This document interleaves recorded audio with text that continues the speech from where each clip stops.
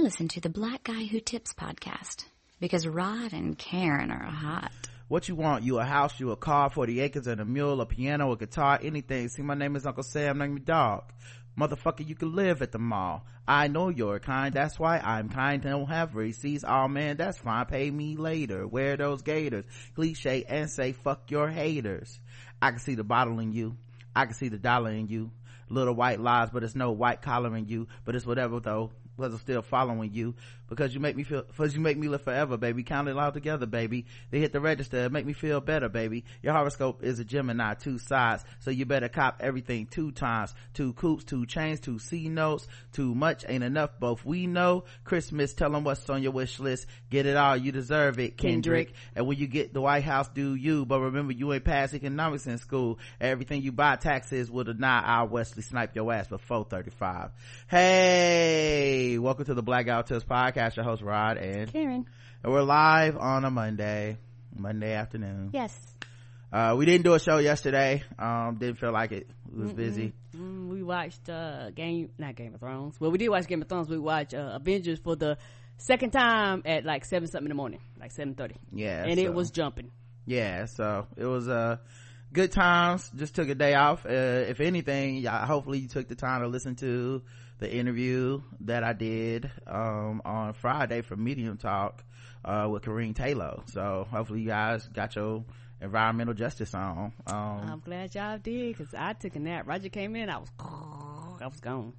Well, all right. Karen just wanted to announce that she took a nap, but yes, I wanted to announce that I did a very important interview that was about environmental justice, and hopefully some of y'all got educated and woke and activated and was like, how do I contribute to my local environmental justice movement? So hopefully you are woke and not sleep. Okay, you did not nap through my and not interview. sleep like me. The official weapon of the show is the taser, and the unofficial sport bullet ball extreme. And you can find this podcast everywhere you find podcasts, iTunes, Stitcher, all that stuff. So make sure you leave those 5-star reviews. We like reading them on the show, and you guys are so nice when you write them. Yes. If they're not nice or they're not 5 stars, we won't read them on the show. All right, let's get into the news. A lot of stuff is happening today. I guess the big news for black people, John Singleton died today. He had a stroke last week. He was taken off of life support. His family confirmed his death in a statement, according to the Associated Press. So yeah, he had a stroke April 17th, and then they took him off of life support today. There was a lot of people reporting he was dead early. Like, I don't know, how TMZ gets their news and stuff. Not that I doubt them, really. They normally are pretty accurate, but sometimes they kill a motherfucker and it's like, they not dead yet. They still around. I heard he went into a coma. Yeah, he went into a coma and he was unresponsive, and so they took him off life support, and he's so he passed. Of course, for us that lovers of blackness, he made some pretty big hits. I can't ever forget Boys in the Hood, right? That's like, I think it's also that timing thing too, because there's certain people that become the building blocks for others. Yes. And I think it's easy for us to like mock the shortcomings or whatever of the earlier stuff, right? It's like the kind of realization I had about respectability politics, and how at one point, everything we call respectable was revolutionary. Yes, it was. Maybe it's not anymore, but that's the building blocks of life. Now we look at that stuff and we go, well, I'm not putting on this suit because I already know the game. But there was a time where they didn't know the game, and where we were being denied the right to put on a suit. Right. And so we look back at some of the stuff and we're like, oh, this is cliche now. I'm tired, I'm over it. And I think movies are that way too. Like, now we look at the hood movie, the coming up movie, the struggle movie, blah blah blah, and it's kind of like, this ain't shit. But at the time that he did that was kind of groundbreaking. Yes, it was. And that's probably the one that I remember the most, is Boys in the Hood, because it was so like, it just rocked there for black people anyway. I can't say for white people. I don't know if it got nominated for anything, but it definitely like rocked everybody's world at the time. Agreed. And then it just became like the building block for so many other movies, Menace to Society and all these other movies about like hood tales and trying to get out. Poetic Justice, of course. Yes. Tupac. Janet was in that. Yeah, Tupac, Janet. Like everybody remembers that joint. If you're a certain age, I still remember because Q-Tip got killed in the movie in like the opening scene. I'm just like, man, all the hood movies, somebody gotta die. Higher Learning, which is just like a ridiculously over the top, like it's a movie that highlighted racial tensions in college, that it at the same time as being relevant, it was also such a hyperbole. Yes, but if you look at that movie in hindsight, it predicted a lot of what we go through now. Yes, it does. Like it, at the time it felt almost like laughably over the top. Go back, I question y'all, like go back and look at that, think about what he was talking about then, the radicalization of white men, young white men on in this campus that ends with a mass shooting, targeting black people and killing a black woman. Like I think she died, I can't remember if Tyra Banks' character died or not, but she definitely got shot. Yeah, she got shot. And like like the racial tensions, like that's all back. At the time it felt like maybe this is too on the nose, it's too much, no one's like this, and now you're like, I don't know, man, this shit is back, and it's covering sexual assault on campus. Like this movie covered a lot of the darker sides of higher learning, and it's kind of funny that to think about that movie today and be like, yo, that was a bit prophetic. But I feel like that's what is happening to racism now. Is that with the resurgence of racism, I'm not saying it ever went away, but like it is clearly emboldened under Trump. Yes, it is. Things are really mirroring the Spike Lee's and John Singletons of the world. Yeah, because you have to think, you come from a lot of people from our generation. Racism was always there, but racism isn't as blunt when I was growing up as it is now. Like now it's literally, you can't run, you can't hide, we are here, we're not gonna talk about you behind in our little closed groups, we're gonna tell you in your face, we're gonna attack you. It's a little different. A lot of our older people, older than me, have experienced things like that. So it was a period of time where a lot of our generation, not trying to funny, kind of frowned up, like, oh, this shit is stupid, we don't have to deal with that no more, like a lot of youth does. We don't have to deal with that no more, we've come a long way, why would we go back? I would never put up with that and all that other dumb shit the youth says, when in reality now you're going, well, I thought it was stupid, but it really wasn't that stupid. When you sit back and you think about it now. Well, it's also just prophetic. Like times came around to make ideas that people found to be over the top, and then be like, nah, that's not over the top anymore. Cause at the time, the niggas and Jews sticking together, you're like, oh man, this is almost funny, it's almost comical how ridiculous this is going over the top. And now It's like, oh yeah, people shoot up campuses all the time. Like that was done at a time when people weren't doing that. Like that, it was a shocking ending to the movie, the fact that there was a shooting of a campus. Now we're like, there's a campus shooting every day somewhere. Rosewood, another racial movie that ahead of its time. Rosewood was a lot. Yes. Shaft, which is an underrated funny ass movie, man. And they got a sequel to it just coming out in this year, I believe. Baby Boy, which for me is a comedy. Baby Boy is a comedy. Didn't Taraji was in that? Taraji and Tyrese. And Snoop Dogg kicking over that boy's toys. Sport. I don't like you either. I hate you too, little nigga. I think that's how it was, but oh man, that was my shit.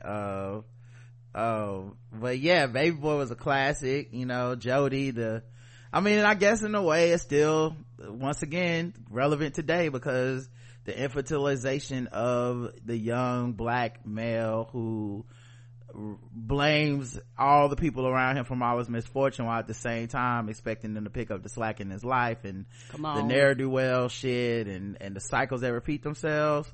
I mean, kind of relevant, kind of still going on. Good morning, scrub. Built you a little fort, huh? Fuck about your little fort, nigga. I hate you. I hate you too, little nigga. You ain't my son. That meant that I hate you. Hate you too, little nigga. But then he had some TV series he did: American Crime Story, Empire, Rebel, Billions, Snowfall, which is a classic. Feel like I've never seen it, but you said it's not really enough good. people are watching this. Me and Justin talk about this shit all the time on pregame, but it's like a must watch series for me. And once again, taking shit that is quote unquote hood shit and putting the proper context and spin on it, where you're not just romanticizing it and you're not necessarily just lionizing it, but you're also like making it socially relevant. And that was something that he was really gifted at doing. So rest in peace, man. He put a lot of he made a lot of dope shit for a lot of people. So hate to hear he passed. Let's see what else is going on. Twitter's Jack Dorsey. Jack is the guy who is the CEO of Twitter. Okay. He called after he met with Trump, he called Congresswoman Ilhan Omar to talk about a tweet where Trump mischaracterized her comments about 9/11 in a video and told her that it doesn't break Twitter's rules. Right, nothing breaks their rules unless you're black.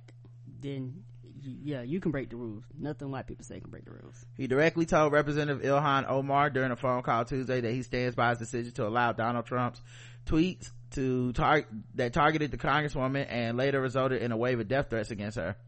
The call, first reported Thursday by the Washington Post, revolved around a video Trump tweeted on April 12th. The video alternates between footage of 9/11 terrorist attacks on the World Trade Center and out of context remarks by Omar from a speech last month about the broader issue of Islamophobia. The video was an attempt to mischaracterize her as being dismissive of the tragedy. Omar asked Dorsey to explain his reasoning behind Twitter not removing Trump's tweet. According to the Post, Dorsey reportedly said the tweet did not violate the company's rules and that the incendiary video had already been viewed and shared beyond Twitter's platform. So then that means you can contribute to it, because I mean a lot of stuff goes beyond your platform. I will take it down. Yeah, because at the end of the day, they don't see nothing wrong with it. And also it goes to show that a lot of white people that are white radicals and white nationalists sound like a lot of Republicans, and because they can't tell the difference, they like, well, we can't ban politicians. You can if you want to, just opt not to. Yeah, this is the false middle that people people keep romanticizing, right? There's always this falsehood of there's a middle ground between bigotry and not bigotry, right? It's like, well, if we have to get rid of white supremacists, we have to get rid of Republicans. Yeah, then they should have to go, because a Republican should not be a white supremacist. They should not be on your platform promoting white supremacy. It doesn't matter that they're an elected official.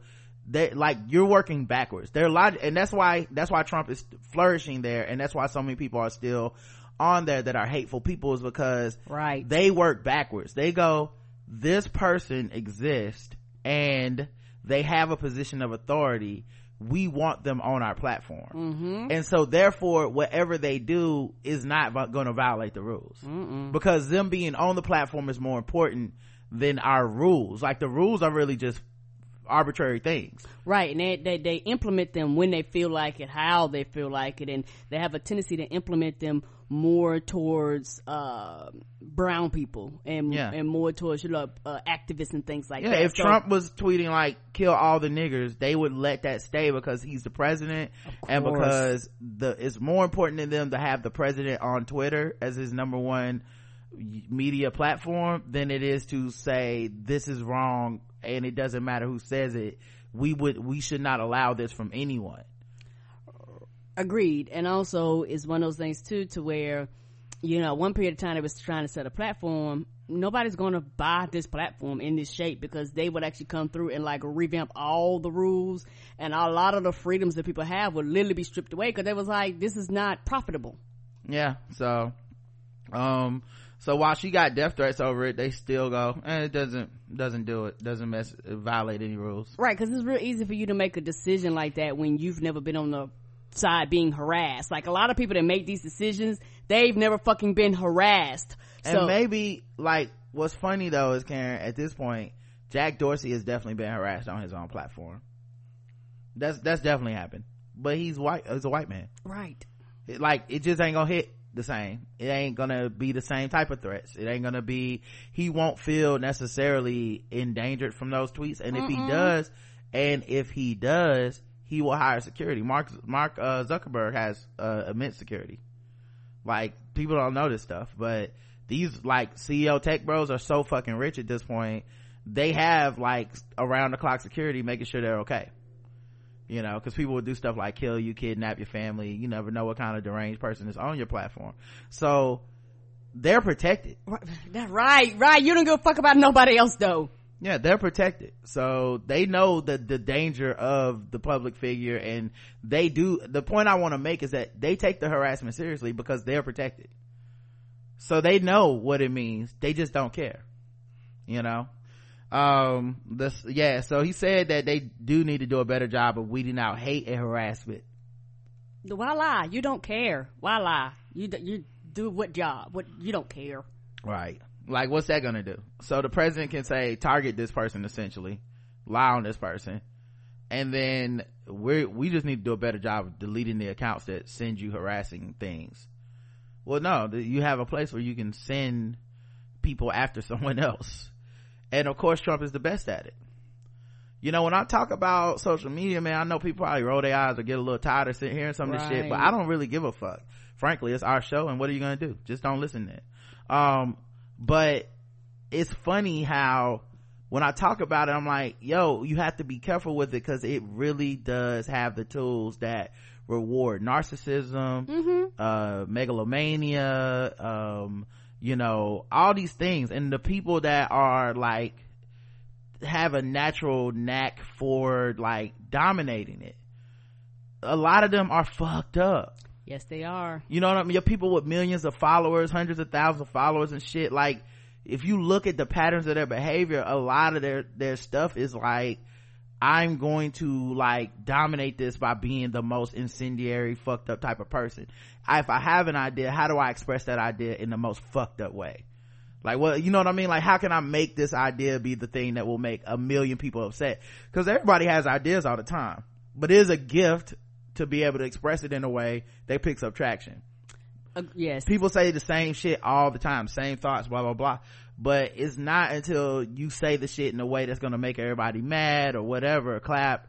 And you think about someone like Trump, man, he had managed to really be a star on social media before he was even president. Oh yes. And he's still upset that he doesn't have as many followers as like Obama, because he's not a unifying figure, but he knows how to get the right amount of people riled up. And so Jack Dorsey's meeting with him because it's important to him to address Trump's concerns. And by the way, one of his concerns was Obama got more followers than me still.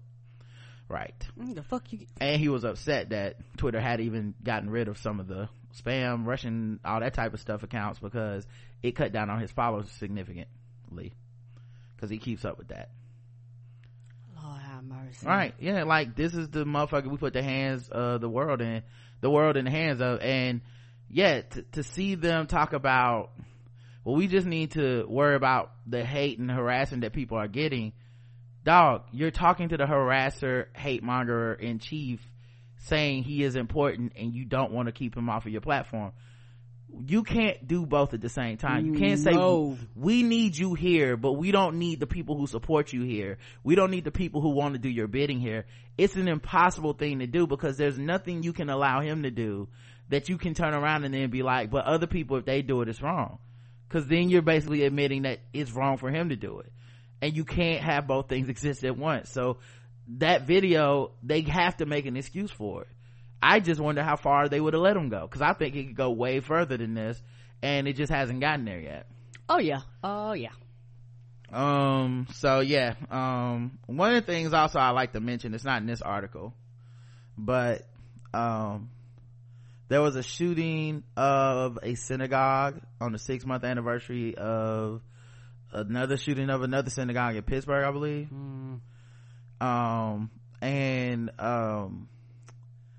I saw people online that were blaming Ilhan Omar for it because of her tweet from 2 months ago at this point that said something that people deemed to be anti-Semitic, tracking in anti-Jewish stereotypes. Like I said, I don't know enough about anti-Semitism to say definitively no, it's not. I think a lot of people kind of interlope into that. I think we can't really speak to say what something isn't necessarily, but I know it was hotly debated, and I know she apologized. She did. Okay. I remember Chelsea Clinton was upset, not even upset, she was asked about it, and she answered like, yo, look, because the person was like, she's not American or whatever, or this is un-American, I feel this way about it. And Chelsea Clinton answered, as an American, I support Ilhan, but as she did apologize, so blah blah blah. And people went, oh, Chelsea Clinton that's Islamophobic for you to say as an American. What you trying to say? Is like, well, what about context? Context don't matter on Twitter. Okay, it never matters. Highlighting this for a reason.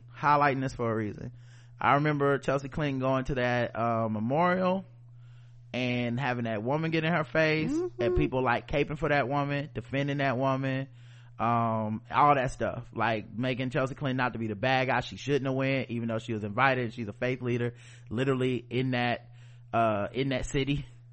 Like, she's a leader of an organization. Y'all like, don't come. She was supposed to say no, don't come, and then as if y'all wouldn't have spun her saying I'm not coming into this is why this bitch is terrible. Yeah, it's a lose-lose situation. That's why people go fuck y'all and just do whatever they want to do. Right. So she showed up, and people were like, y'all worry about her being pregnant, and y'all worry about this, and it's like, we're just looking at it, and so I can't look at that and be like, I actually don't agree with that woman yelling at Chelsea Clinton, and I think she's wrong for that. Not even yelling, for just coming at her like that. I just think it's wrong, and I think it's wrong for the person in the background shouting. I don't think any of y'all are at that point can argue that y'all are there for the memorial. Y'all seem to be there to get a viral video shitting on this woman. Right. And everybody cherry picked the optics of afterwards, right? The tweet she had about it, and the GoFundMe links and all that. People just ignore what they people are so fucking divided and crazy at this point. They just ignore all evidence to the contrary of their point of view, and you just have to hope they come back around later and go, oh, I guess I was a little, that was an intense day, I was kind of flipping and flopping a lot. But no, that doesn't happen. No. Oh no. Anyway, so I bring all that up in the context of motherfuckers was blaming Ilhan for the synagogue shooting.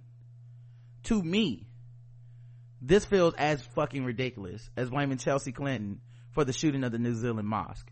Yes.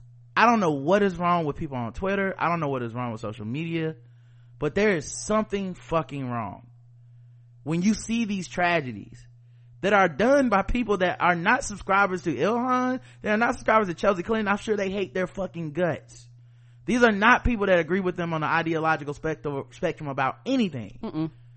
And yet we can't it's like we can't fucking wait to like find a way to blame somebody.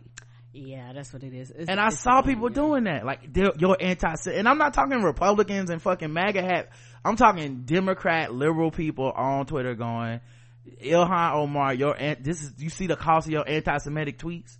And I'm like, yo, what the fuck is wrong with everyone? It's like we have to make everything as messy and fucked up as possible some days. Yes, because for a lot of people it distracts them from their own real lives. Yeah, that's just crazy to me, man. Like, I don't even comment on these things when I see them. Honestly, I get that it's just not worth talking to these type of motherfuckers, but it's not. Like, I really will see that shit and be like, everybody on this bitch need like some type of help. You need to talk to like a professional. You need to walk away.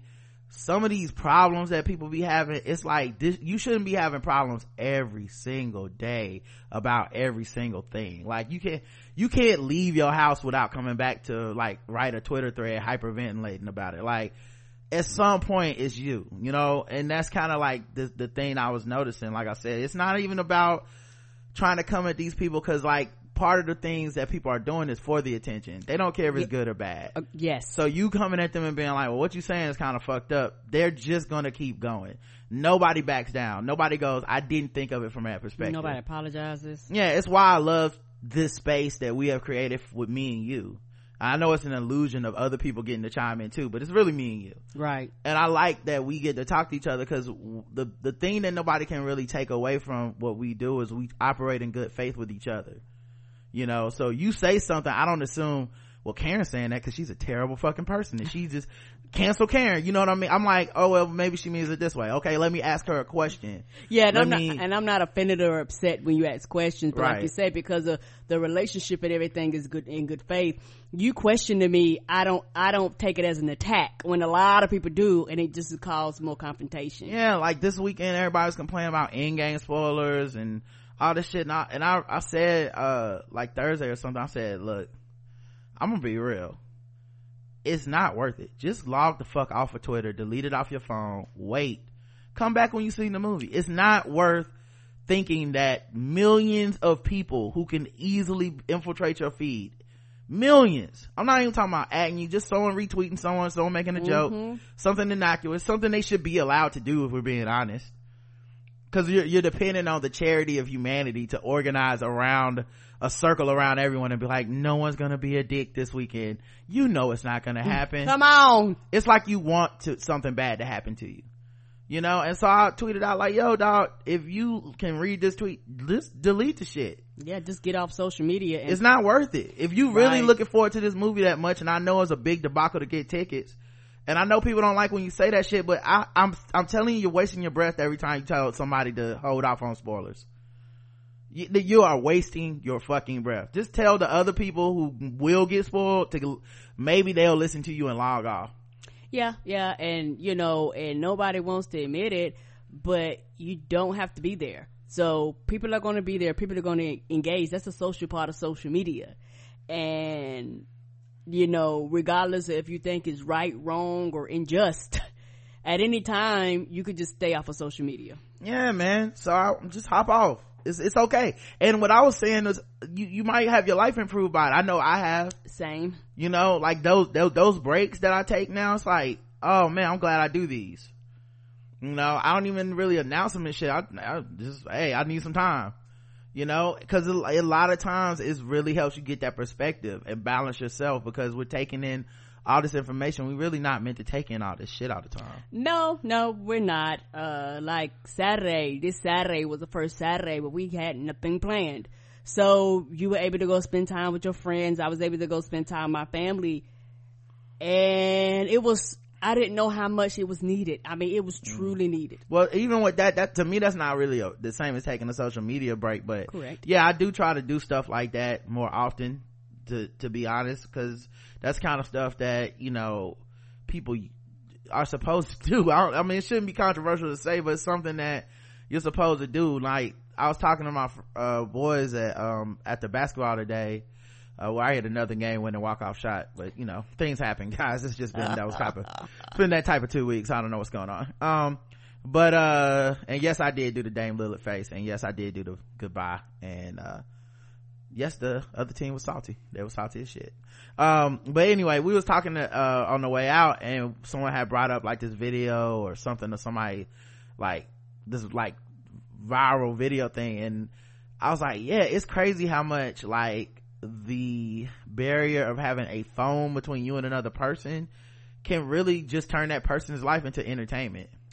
Agreed. You know, I was like, it's just say something about us that when something starts to happen And I think I'm just aged out. This is not to say I'm better than anybody. Literally, I just didn't have these tools in my hands as a higher percentage of my life yet as other people have. Right. So I know that it's some of this I may never come around on, but the idea of I see something catastrophic happen and pull my phone out is not something that registers with me automatically. Like Same. I would actually need to think about it, you know. Like sometimes I worry that, because I'm like, if something racist happens to me, I actually hope I do have the wherewithal to put my fucking phone out. Me too, because but I wouldn't even think about it. It's honestly sometimes the only thing saving people's lives, the only thing that's saving people in court is, oh yeah, I have a record of this cop doing something racist to me, because other than that, it's your word against theirs and nobody gonna believe a nigga.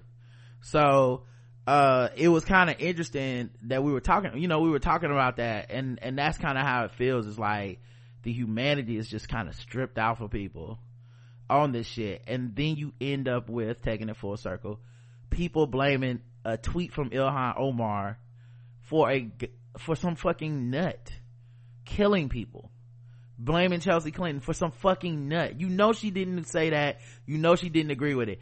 And what is even worse is there are people on that platform with Jack Dorsey's approval, apparently, come on, spouting the things that literally are being cited by these killers in their manifestos, in their own words, in their videos. And somehow we've just given up that fight. Like, that fight is just, they're gonna be that way, and they're allowed freedom of speech to be on these platforms, and instead you're turning on Chelsea Clinton and Ilhan Omar. That's the kind of full circle duality to shit that I be waiting on to happen, because I'm like, it's going to happen. So whenever you hear me talk about like Chelsea Clinton and somebody get tight in their chest with some, oh, so you gonna defend a white woman? No, I'm defending the goddamn principle of the shit, because it's gonna flip the other way sooner or later, because everything in life does. And where you were standing that time better be where the fuck you standing now, because if not, it's some real hypocritical bullshit. It was fucked up when it was Chelsea, it's fucked up with this Ilhan, period. Those women are not telling people to fucking kill people. Oh no. And just because it's gonna get you some hot tweets and that shit is stupid. Like the impulse to even do that is just so dangerous and so misguided and fucked up, and people just need to do those things so they can get some attention. And it's scary to think that is a common practice on the internet right now. As I'm speaking, somebody's taking someone out of context to be like, and this is why the fuck I don't fuck with you. It's crazy. People just work backwards. All right, let's see what else we got. Bill Cosby back in the news. This time he's upset by his insurance company. He's insured by AIG.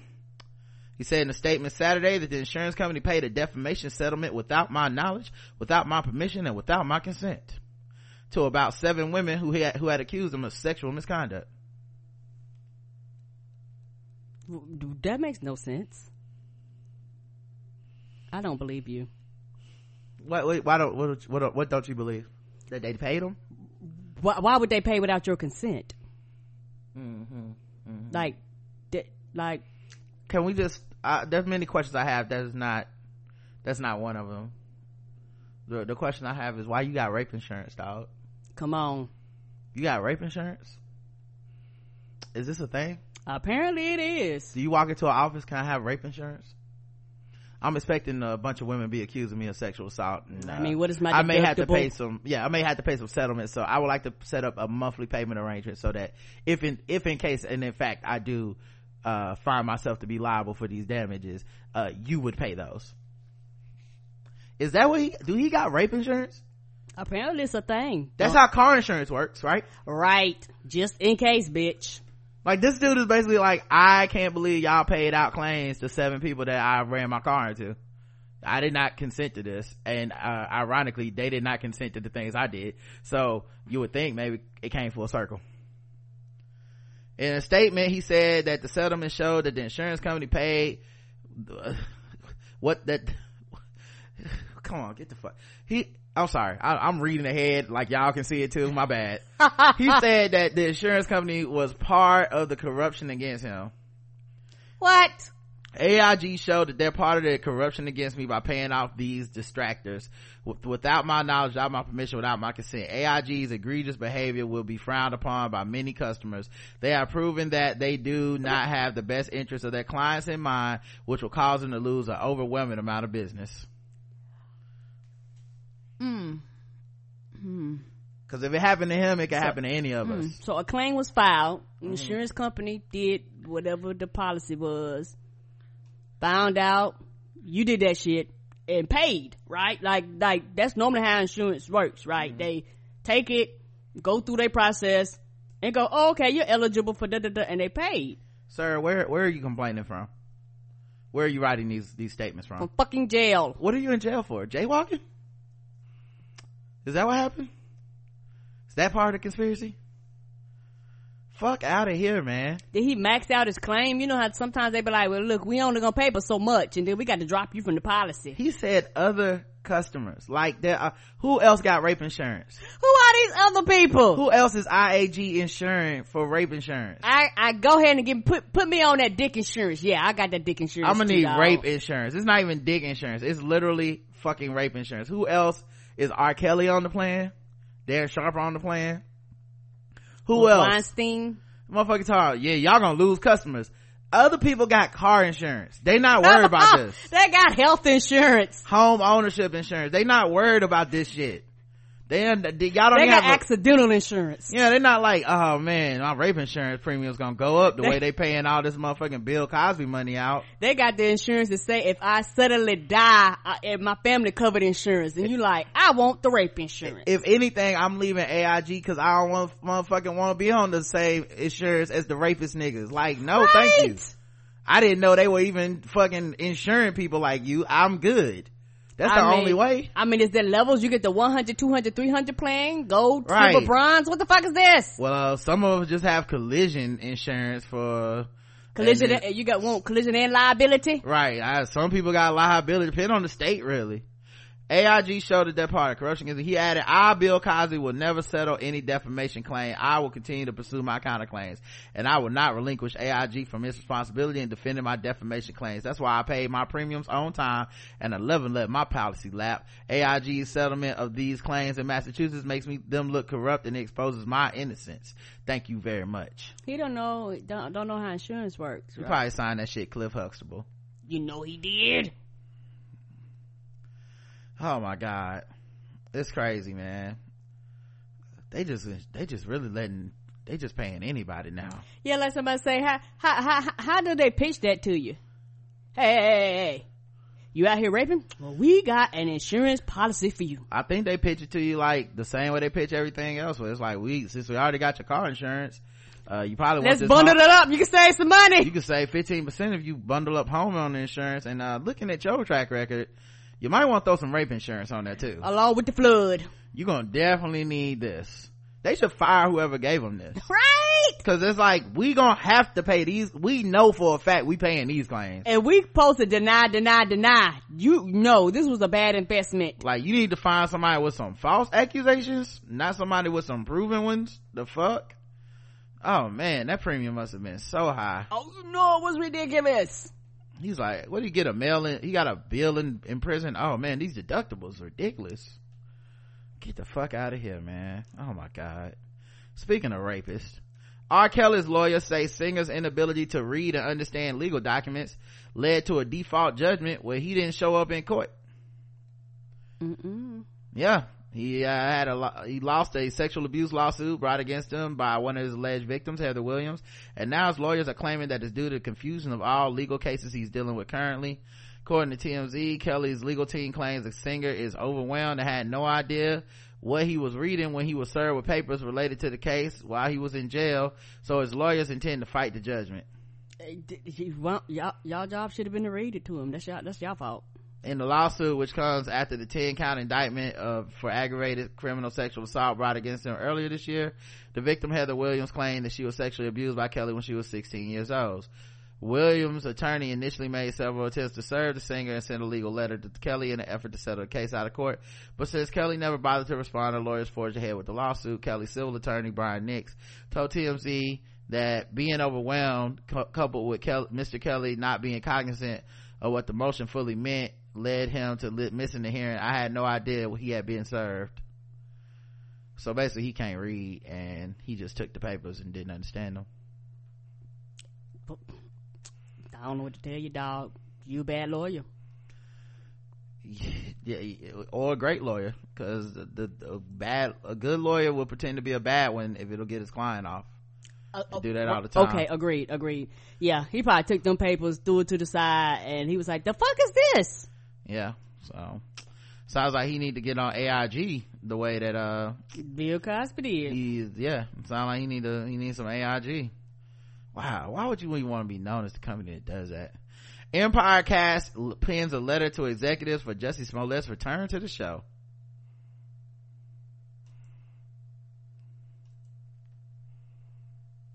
Well, all right. I don't watch anymore, so I'm good. Yeah, I didn't. But yeah, I mean, why not?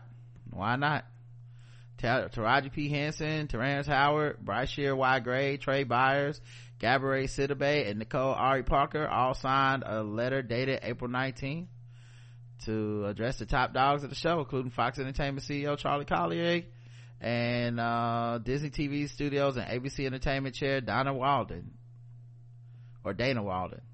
Fox Entertainment president Michael Thorne, as well as Empire creators Lee Daniels and Danny Strong. Well, all right, man, I hope he gets the job back, to be honest. Same. And that does not mean I don't think he was in on that hoax. Right. I just don't care. Don't care. Yeah, be honest about it. Don't really give a fuck. I mean, it's like they both framed guilty parties. He framed the Chicago PD, who did turn out to be racist, and they tried to frame a man who clearly did it. So I don't know, like, no harm, no foul. Everybody go back to their mutual sides, call a tech on each side, and y'all can stay in the game. Nobody's ejected. Right. Good luck on the set, bro. That's crazy.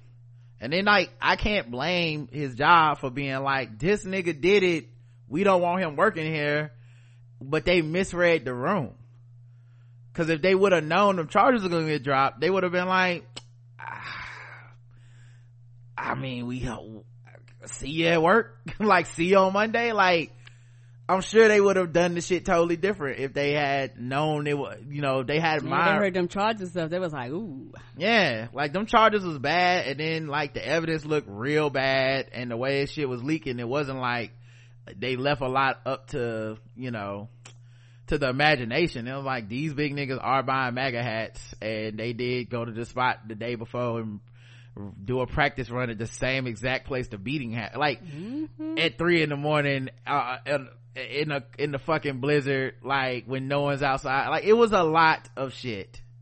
I see how they went, we need to just not, they thought they were getting clear of the shit by letting him go. Yeah. But turned out, joke's on you, when the prosecutor dropped them charges, y'all actually made yourselves more of a problem.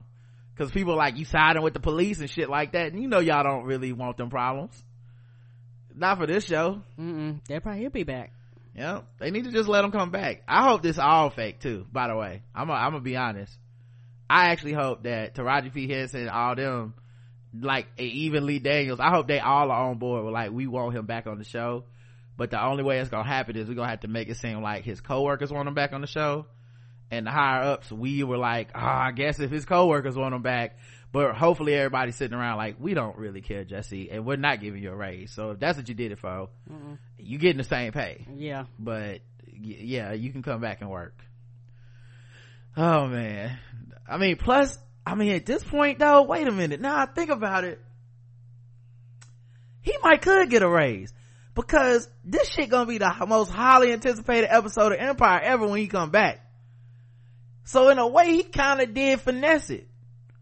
Like, I get it, it's gonna offend some sensibilities because he was playing with lightning, and I know that some of y'all still in the Jussie hive that's out there like, no, it's a vast conspiracy from the top down to get Jussie Smollett. Hey, whatever y'all believe, cool. Right. I don't feel like arguing about it either way. No. But I don't think anyone can argue that if he gets his job back, this episode will definitely be one of the highest rated all time. Oh yeah, people come back just to see him come back. Yeah, so you almost do have to give him a raise. I mean, just the numbers are the numbers. As a Negro philosopher Maxwell once said, check the numbers, bitch. Check them. And I believe these numbers will be checked, and he will have created a market where he is more valuable than he was before. So bravo. Your fave could never. By the way, the brothers, the Nigerian brothers who beat him up, are suing Jussie Smollett's lawyers for defamation. Last month, Chicago prosecutors dropped out the charges, we know that much, against Jussie Smollett. Although city officials were convinced the actor staged his own attack with the help of a friend, Abel Ansidiaro, and his brother Ola. Smollett, the actor, maintained his position as the victim, as his lawyer placed the blame on the Nigerian brothers. But now, just weeks later, the two brothers who participated in the alleged attack are suing Smollett's lawyers for defamation. Court documents obtained by the blast of Abel and Ola have filed a suit against attorney Mark Garagos, his law firm, and his associate Tina Glandian, who reportedly represented Smollett in Chicago, for making public defamatory statements against the plaintiffs, which were published broadly in Illinois by major news outlets. Moreover, these torturous statements involve a hoax conducted in Illinois, orchestrated by Mr. Smollett. Finally, and importantly, these statements also impacted the reputation of plaintiffs who are employed and live in Illinois. The men addressed the fact that Smollett's attorneys accused them of carrying out the hateful act, and highlighted another instance in which the Guardian suggested that her client had engaged in homosexual sex acts with Abel, which is illegal in his country. Well, I don't even remember that part of this story. I don't know where shit comes from in this story. Do y'all even remember? It's a twist like Empire. Who knows what's happening here? I don't even remember anything about them being lovers or implied alleged sexual acts. I don't know where I was when they was writing the script. As a result of Mrs. Glandian's comments, plaintiffs have suffered significant emotional distress and feel unsafe and alienated in their local Chicago community. This is because Miss Glandian, a very famous attorney, false and publicly stated plaintiffs have committed a gruesome hate crime, lied under oath, and intentionally misled the CPD. You niggas bought the hat. I saw that. It was on camera. What? Is everyone scamming in this bitch? Oh yeah. Like, everyone can't be scamming at the same. Everybody was Joanne the scammer. It's like everyone got a scam, but nobody talked to each other. Okay, my scam gonna be that we are being framed by you to be the hate crimers, and while you are then saying that you are being framed by hate crimers with the police to frame you for being a victim of a hate crime. See what I'm saying? No, we don't. This will make a horrible movie because the plot don't make sense. It's too many plots. Good grief. Terrible writing. And then they also said the lawyer saying that they gay. Wait, that Ola is gay, because for some reason she didn't say the other brother was gay. Oh, so one of them is gay. Yeah, by saying that one of them is gay, it endangers them in Nigeria. Ms. Glandian's statements indicated plaintiffs actually criminally battered Mr. Smollett without his consent are patently false. If you did it with his consent, it's still fucked up. What does it matter? Just go away, man. What does it matter? Nope, this plot is forever twisting and turning. You ain't know. He consented to us. No, listen, we're not the type of people that would do a hate crime, an unprovoked hate crime on a gay man, black man in Chicago. That's not, you have us wrong, ma'am, and you have impugned our credibility. Now, we are the type of Nigerian brothers that you can hire to consensually beat you up and like make a hoax of a hate crime. That we will cop to. But anything else, and you besmirch my honor, madam, and I will see you in court. What is happening? I don't know. The fuck out of here, man. Oh my god, I cannot believe that's their excuse. Yeah, we didn't do it without his consent. I know that much. Oh god, everybody gotta go away. The Baltimore mayor flees the state after feds raid her home. Oh, she left the state. The mayor. Crime Town season 3 will be lit. Oh, it sure will. They're gonna be all on top of that. I hope it is about Baltimore though. It could really be good, to be honest. I just stumbled onto that idea just now, and I think it's a great one. Oh, so they came to her house and she was like, I'm out. Apparently there's like it's a whole thing with this book. She's been investigated over the sales of a children's book that she authored, and she skipped town after her house got raided by the FBI and the IRS. Oh, so she was like, I'm never coming home again. Even her spokesman James Bentley said he has no idea what she is. She went underground. And what was in that book? I mean, it's a kid's book. Kind of Buddy Cianski. I mean, they should tell the kids how to make crack cocaine. What the hell was in that book that caused all this controversy? Kind of Kwame Kilpatrick shit is going on up in Baltimore, right? Y'all let this woman beat all them people, because I remember the Baltimore race. Like, I didn't follow it closely, but it was mad niggas in that vying for that mayoral seat, you know, like she beat everybody, and then this is what brought her down, a kid's book. What was in that fucking kid's book? Skipping town over a kid's book, right? Man. Yeah, Pugh, who is reportedly recovering from pneumonia, was at her home when the raid began and has since left the state.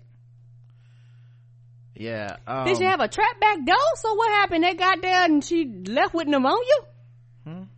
You said that they come to the house. She was there no, there was a raid. She was there at the beginning of the raid, and then somehow she ended up out of the state.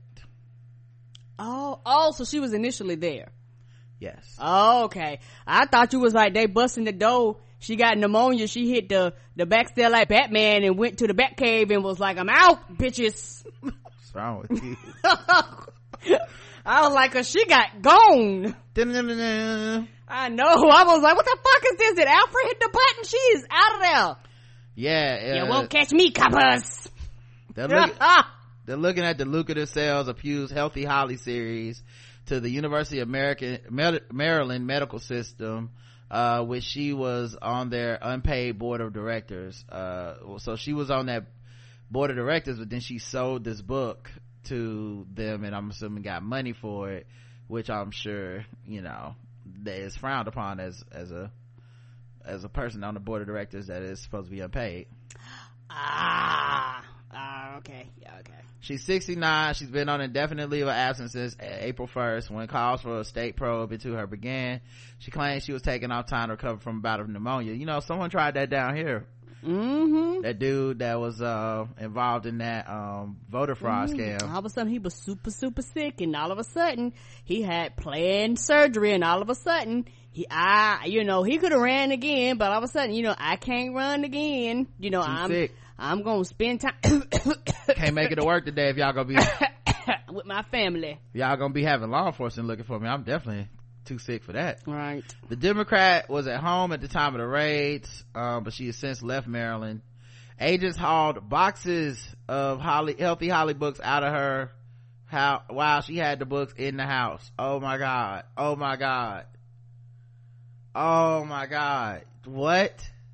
So the books that she wasn't supposed to be selling, they found them in her house? Yeah, apparently had boxes in there. Mayor Pugh, she had them in there like she was selling mixtapes? Apparently so. Mayor Pugh has lost the public interest. She's clearly not fit to lead. For the good of the city, she must resign, said Republican governor. I mean, of course. Well, then who the mayor now? Somebody got to run the city. That bitch gone. Maybe the mayor pro tem. Okay. Now they finally got to do something. Right? I didn't plan on working. Besides Hogan, the Baltimore City Council's Baltimore lawmakers, the House of Delegates, and the Great Baltimore Committee, a business group, have all called for a resignation. The feds also executed search warrants at the home, at the office of Pugh's lawyer, Stephen Silverman, City Hall, the Maryland Center for Adult Training, whose job program Pugh once ran, and the home of Aid, the FBI confirmed. Silverman said agents served a subpoena to his office for Pugh's financial records. We will continue to vigorously defend the mayor, he told the Washington Post. Well, of course. Wow, the healthcare provider paid $500,000 to buy 100,000 copies of the book. A book that she wasn't supposed to sell. Apparently not. That's $500,000. I mean, I can see how that looks not good. They was like, can we see the numbers? Yeah. Wait, why is my screen freezing? I don't know. Oh, god damn it. I was trying to read the rest of the article, but Firefox doesn't want to cooperate. It's like the man is trying to stop me from investigating what's happening to these books. Hey, that kid's book was teaching them kids how to make shanks. Shank, what? Why are you convinced that the book has some criminality in it? It didn't matter. The book probably was just a regular book. It probably wasn't even that good. It's just about getting this money to her. Like, the book could have been one page. It's just here's a $500,000. You know, now I do wonder what legislation or bills or like what kind of things was she in charge of that would make someone feel like $500,000 for these books was a conflict of interest. Right. Like, what decisions were crossing her desk where people was like, hold up now, we know that this shit ain't right, you know. But yeah, fleeing the motherfucking state seems like a pretty big leap, especially when you're the mayor, right? So good luck to city of Baltimore. I don't know, they're gonna find her the town next over to the right. I don't know where they're gonna find her. Well, they said she left the state. Oh, so she could be anywhere. Yeah, so she out of the state, so she's out of Maryland, so maybe she's in Virginia, maybe she at Washington DC, up at Howard Homecoming. I don't know, but yeah, so and then of course this is after saying she was not lucid enough from her pneumonia to work or anything, but she had enough energy to move around, right, and lead a state. It looks real bad. I mean, this is like going to jail type shit. Come on. And she says she's not lucid enough to decide whether or not she should resign. But you kind of would think not being lucid enough is kind of like a sign you should just resign, even not under criminal investigation. Like, how can you be trusted to make decisions for the city? Eventually somebody gonna be like, that bitch ain't coming back. All right, she ain't got no job no more. I know it got to be an expiration date, but like, look, she ain't coming back. We don't give a damn. She cannot have this position no more. Yeah. Who wants the job? Not her. Yeah, they bought those copies of the book in a no bid arrangement between 2011 and 2018, right? Kaiser was then awarded a $48 million contract in 2017 to provide health benefits to the city workers by a spending board in which Pugh sits. Pugh did not comment, and her spokesman said he hasn't talked to her. So that was I guess that's where they connect the money and say, hey, $48 million for this contract. I mean, $500,000 is a small investment if you think about it from the company's perspective. Well, good luck, sis. Good luck. Sound like the feds is not playing. They gonna find you. That's that Kwame Kilpatrick. I can't wait to hear them white people explaining this shit on Crime Town season 3. It's gonna be so detailed. I know they're gonna have some good ass beats and clips that they edit over the beat. Gonna be a good documentary. Lil Nas X responds to Dave East. Dave East criticized Old Town Road and said that it was whack and all this shit. And And Lil Nas X says, I honestly have gotten this question so many times. It's like, I have the number one song in the country. I do not give a fuck about what Dave East is saying. And Dave East was saying that fucking Old Town Road shit is fucking whack. I don't know what the fuck is going on with hip-hop, but with rap, but I ain't no hater, man, but that shit is whack with a cape on it. It's super whack. So okay, put your opinion out there. I'm kind of on Lil Nas X side. Yeah, he don't care, dog. I mean, and why should he? Who gives a Right. fuck? Y'all niggas don't care when these other whack niggas be making it. You know what I'm saying? Like, when y'all start caring about this shit? It's like somebody gets successful and then y'all motherfuckers be mad like this nigga, this a one-hit wonder. Well, Dave East is a no-hit wonder. Nobody know none of his songs. I don't know who he is. I don't know who he is. Yeah, like, gives a fuck. Wow. You know, I saw Bo didn't. He was kind of laughing at people getting their life to it and shit. And the thing I will admit though is that shit does sound like he making fun of country music. I don't give a fuck what nobody say. It's actually why I like the shit. Now he could say he not making fun of it, but nigga, that's what you gotta say after the shit become the number one hit. Like, the fuck you gonna do? I am joking about these white people. Nah, you gotta be like, nah, I really sincerely just love country music and put my shit back on the chart so I can keep making this money, dummies.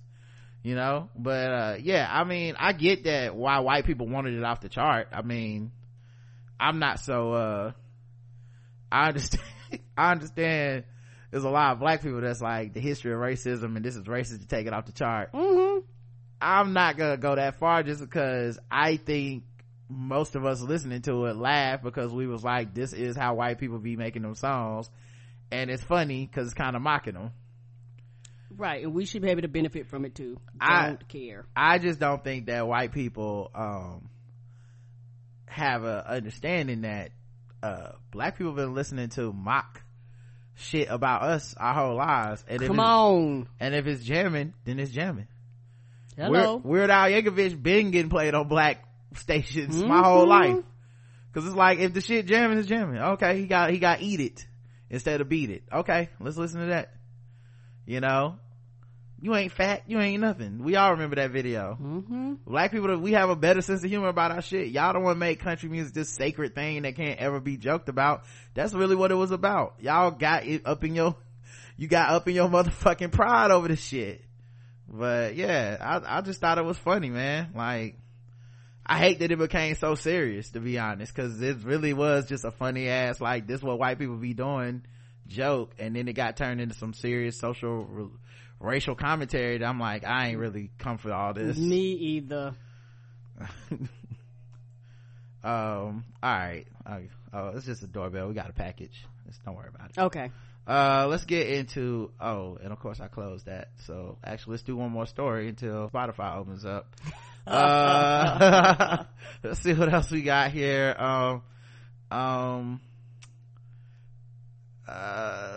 Social media addiction should be seen as a disease, MPs say. It's in the Guardian, UK. Social media addiction should be considered a disease, MPs have said, in the signs of the pressures facing technology companies and the growing concern over the impact social networks are having on users' mental health. Who's the MP? Probably, you know what, I'm not even gonna try to I'm assuming guess. the doctor, but I might be wrong. But I'll say, what is the MP? Can you just Google UK MPs and okay, you tell me? The politician called for further research on the effects of social media, but said a report suggested there's good reason to believe sites such as Facebook, Instagram, and Twitter, which are constantly competing for users to spend more time on their platforms, could be having corrosive effect on children. They always say children, but really it's all of us. It's paramount that we protect young people and ensure they are kept safe and healthy when they are online, said the MPs, who believe the government should urgently fund long-term studies to see whether a clinical definition for social media addiction could be introduced. The report was compiled by the all-party parliamentary group. Okay, members of parliament. Okay, thank you.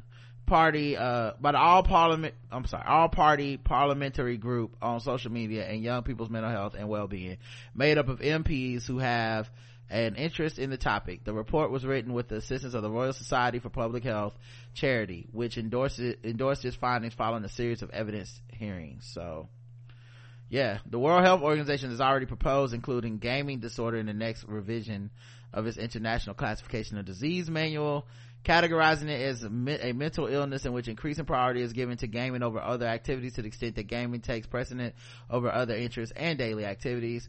For an individual to be diagnosed having gaming disorder, the World Health Organization suggests an individual should have shown significant impairment in personal, family, social, educational, or work lives due to computer gaming for at least 12 months.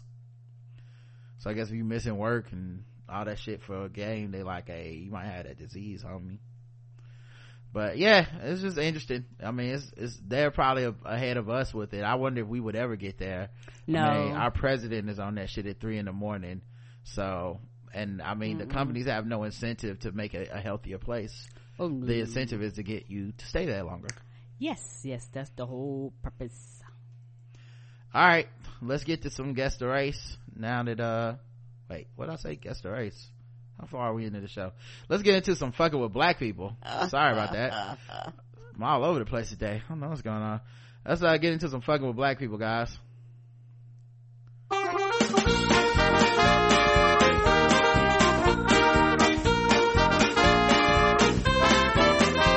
We're just fucking with those black people. We're just fucking with those blacks.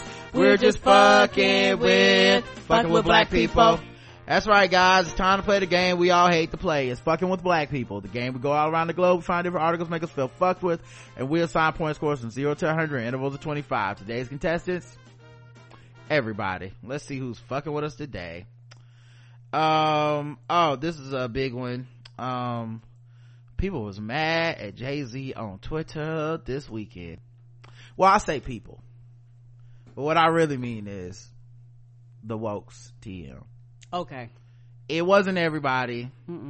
It wasn't even necessarily a lot of people, but it was kind of like black academic woke don't vote Twitter, like, you know what I'm saying, like like hammer and sickle socialism is the only way, even though it's never successfully been done. Twitter was like on his ass, okay, because he reopened New York City's Webster Hall on Friday night with a star-studded legendary B-Sides 2 show that included a freestyle that everyone's talking about. And I actually went on Tidal and looked at the playlist for that B-Sides 2. It's actually pretty dope. I fuck with them songs. And I've never heard the clip. I just seen it going down online. Like he was rapping, right? Yeah.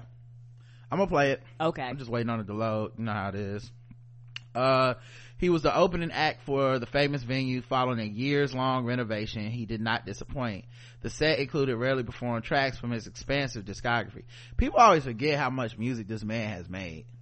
A lot of it as a Jay-Z. I said I've been surprised. A lot of it's never been released. Yeah, as a Jay-Z like fan,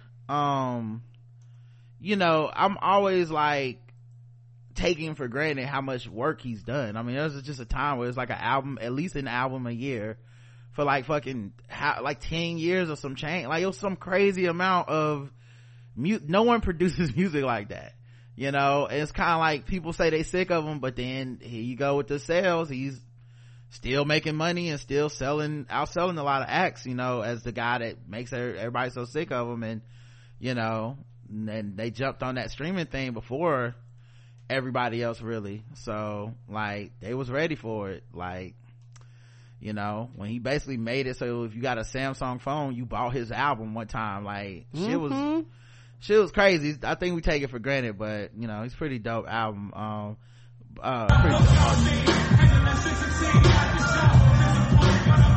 okay, I'm sorry, that's the Dead Presidents one. I'm sorry, I'm looking for the freestyle one. So he had he also brought Nas, Cameron, and Jim Jones out on the stage, outfitted with a massive Rockefeller chain, which is dope because like all those people are people that had beef with him at one point. So it's cool to see, you know, and I think Jay really does believe that shit and is developing as a person. And this shit is part of his journey. like even that squashing the beef with these other black men that y'all had prominent public falling outs, and he seemed to have done a lot to try to like make up for that shit and just be cool. Now it's not his fault that society doesn't really allow or like to see that. No, they don't. But he seems genuine in his effort to be like, yeah, it's not about me versus Nas anymore, even if other people can't let it go. So this is freestyle he had about Nipsey Hussle at the end. It was a verse about gentrification. I don't think they hear me though. Okay. Gentrify your own hood before these people do it. Claim eminent domain and have your people moving. So right there he said, gentrify your own hood before these people do it. Claim eminent domain and have your people move in. So right there people was like mad just for the fact he used the word gentrify, even though to me it seems to very clearly be a metaphor or allegory. He is not being like literally go in and gentrify your neighborhood, right? But he's not saying upper class wealthy black people displace everybody out of these neighborhoods, invest in the property and then kick these people out. But I think people don't like him, so it doesn't really fucking matter what he says when it comes to this kind of shit, unless he finds some type of way to make cooperative economic bars, which will probably not be as hot because it's hard to rhyme things with the cooperative economics. But it was gonna be a problem. But what I saw online was people jumping off at that point and just thread after thread after thread, tweet after tweet after, just ridiculous like diatribes on what's wrong with Jay-Z and what's wrong with black people that want to reinvest in the hood, and this is really just capitalism, and which I'm always kind of weirded out by, because it's like most of them same people go up for Beyonce, that's his wife, and they do be on this one accord about this kind of shit, and they do it. They're all about ownership, investment. This is the same Jay-Z that bails out people on Father's and Mother's Day. Mm-hmm. This is the same Jay-Z about prison reform. This is the same Jay-Z from the Khalif Browder documentary and the Trayvon Martin documentary. This is the same Jay-Z. So it's kind of weird to see people, I don't know, so flip-flop so fast on this dude all the time. But anytime he starts talking of that, hey, we have to take, we're stuck in America. It's a capitalist world. We need to do what we can with money to try to like protect ourselves and our communities, because it's not happening another way. And this shit is going to happen, and like people are coming to your neighborhoods to gentrify whether you want them to or not. So we black people who have capital, who have the ability to invest in our neighborhoods, we need to be doing that. And I'll get to the second point in a second, but 2 weeks ago everybody was praising Nipsey Hussle for doing this, for talking this. Every interview he ever talked about was anytime he ever brought up ownership, reinvesting in the community, buying property and stuff, even commercial property. I saw those videos shared. It's one of the reasons I was like, wow, I really see he had a lot of love and respect. I didn't know that. Same. Because that's all people were sharing. Okay, back to the verse. Gentrify your own hood before these people do it. Claim eminent domain and have your people moving. That's a small glimpse into what Nipsey was doing. If anybody's still confused as to what he was doing, the neighborhood designed to keep us trapped. They redlined it so property climbs if you live by blacks. They depress the asset and take the property back. It's a ruthless but a genius plan in fact. So now we fighting over scraps. Crabs in the barrel, but crabs don't belong in the barrel. They ain't never tell us that. So in the barrel, we gon' act like we act. We can easily get out the barrel if we stand on each other's back. Whoever gets on top, as long as they stay attached, they can pull everybody out. I was doing just that. I told neighborhood nips to stay close. $100 million on your schedule, lay low. Tell your team to be on point in the places that they go. I never dreamed to get killed in the place that he called home. How we gonna get in power? We keep the source. Y'all like to run off on the plug, so of course, that ain't lit, that's a means to an end. Me and my team was playing the plug and had a plan. Sometimes we was only making 1,000 a joint. That ain't no money, but that ain't their point. So those 92 bricks was only 92,000. So y'all can close your mouth. It ain't nothing for y'all to wow. But it is something to study. We was chasing our goals, not chasing money. Niggas chasing hoes, we find that funny. I pull up in the rose, that hoe gon' want me. But I don't want no hoe, I want a wife.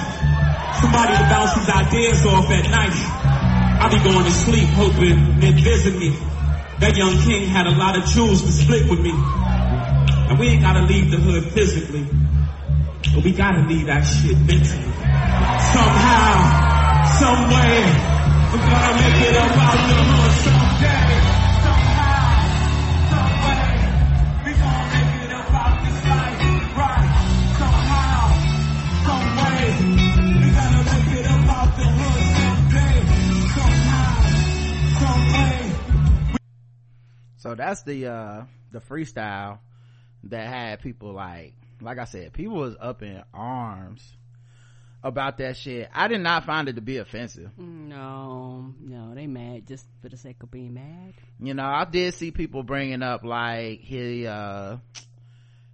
had brought the Barclays Center to New York, and that was a problem because it's like, well, this shit, he owned like 0.5% of the Nets, and he helped put the face on it to make that gentrification, and so I don't live in New York, so I can't speak to that situation. Right. I do know it was years ago. I mean, I throw out this theory that people seem to not really think about when they don't like somebody. Maybe he learned from that and changed his mind. Come on. I mean, it happens. You know what I'm like? Everybody acts like it's an impossibility, but I mean, literally, we've seen him grow and change his mind about bigger shit in his life in a much shorter period of fucking time. Everybody still on this planet. You yourself don't believe everything you believed just a few years ago, and let's go back further.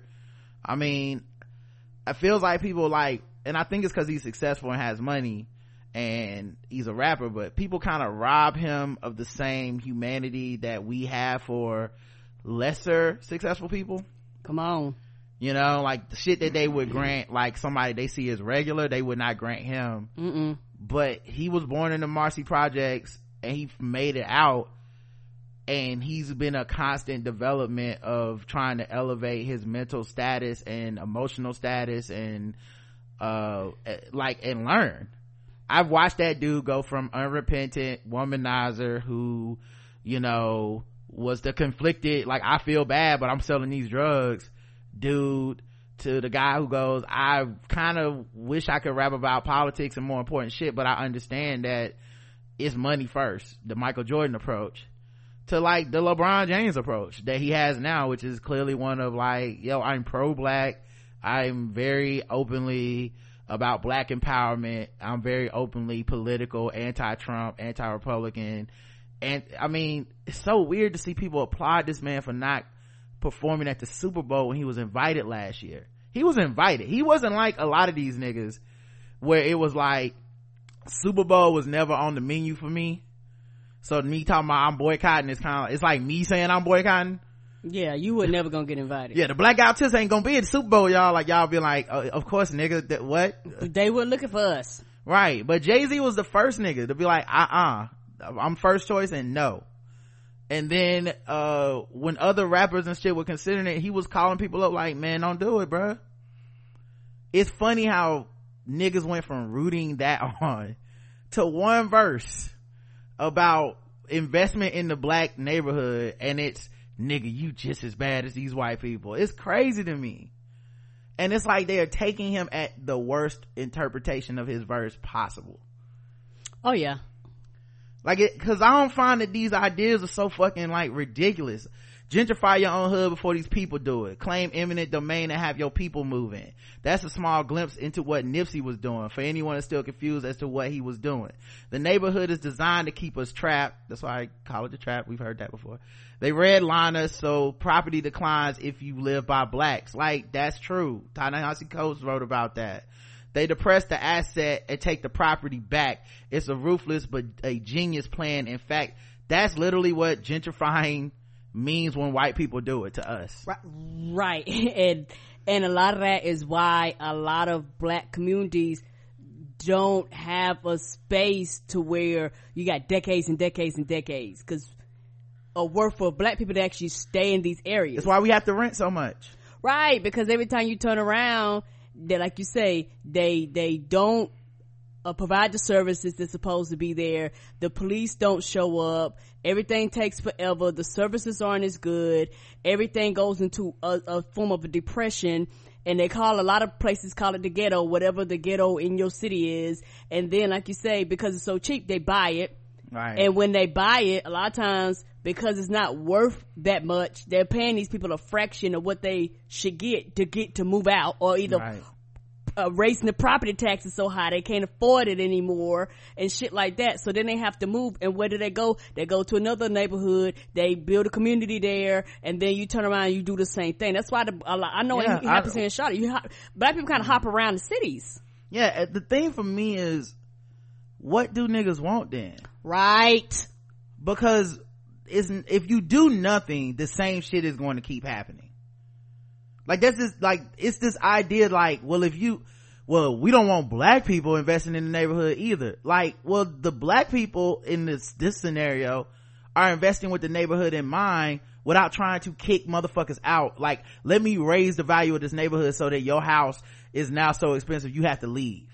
Like, that's not the goal of the black, like, there's this shit is gonna happen. It can happen with humanity, or it can not happen at all, and these white people come in and just do what the fuck they want to do. Nobody want to like consider that he's advocating for something other than that. Now, I get that there may be some other magical scenario that people have in mind that could work, but them niggas ain't rapping it. They like, where, like, then you got to get better PR. You need better people. You need to convince people like Jay-Z then to spread your message, because this shit where it's just, I'ma flip on you for trying something is whack to me. Right. And also the idea that he can never fucking change his mind, he can never change his opinion, is a fucking ridiculous thing to do, man. This is not like he changed his opinion over a day. This is years of him being like, okay, I'm thinking about this thing now, okay, I'm talking about that. It's in his music. To me, it's as whack as the people that are like, well, Beyonce's a fake pro-black feminist because she wasn't always talking about pro-black feminists. It's like, well, guess what, you weren't either. Nobody was born into this shit. Many of you, if you're living life right, have had the luxury of being able to like be informed by more shit than what you grew up with. This is still a dude born in Marcy Projects. He was not supposed to make it out. You know what I mean? Like, all this shit, like, none of this shit is supposed to be possible. It's like when Oprah speaks up and then people have to shit on Oprah. It's like, you don't actually have to shit on this person. It's fine to be like, this is their opinion, even if I disagree with it. This is the opinion and the art they're presenting at the moment. Okay, that doesn't make them a coon. This is a valid point of view. It's just not the one I wouldn't approach it this way. Right, and that's fine. And I think the problem is that a lot of people have, if you don't do it the way I would do it, then it's pointless and it's ridiculous. Well, truth be told, a lot of people with these bright ideas, if they ever get to the place where they shit start getting implemented, people gonna criticize your shit too. Right, it's just crazy, man. Like, we're arguing about the fact that, not even arguing, because it's not really an argument, it's just a complaint, really. Right. But we're talking about, basically, we know these people in this area are gonna get fucked. And Jay's like, maybe we can mitigate that by investing black dollars in there instead of white people's dollars, and then not fucking the people. And people were like, I don't want to hear the rest of that sentence. What I'm gonna say is, you want black people to gentrify black neighborhoods and kick black people out. That's not what he said. Not what he said at all. So now we fighting over scraps. Crabs in a barrel, but crabs don't belong in a barrel, and they ain't never tell us that. So in the barrel, we gonna act like we act. We can easily get out the barrel if we stand on each other's backs. Whoever gets on top, as long as they stay attached, they gonna pull everybody out. I was just doing that.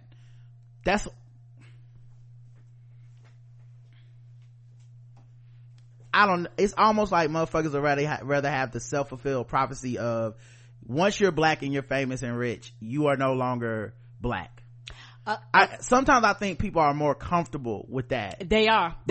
Because anything else, and I have to consider some nuance of, somebody can have a conscience and have money and be like, how do I invest this in something to help somebody else?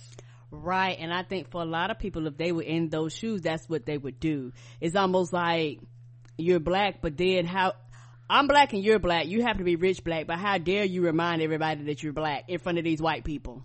Right. And it's so wild to me because, like I said, we're talking about a dude that has changed his life in the last few, like, this is not just, oh well, you know, today he's on this shit, but tomorrow he's gonna be like, nah, fuck them broke niggas, man. So, hey, best thing you can do for black people is be rich, you know what I'm saying? To not be, best thing you can do for poor people is not be one of them. Like, it's not that, you know what I mean? Like, so I think when people approach it with nuance, with context, people hate that kind of context. Like, they hate when you're like, okay, but big picture, this could be a valid thing that he is saying and that he has shifted his thinking on.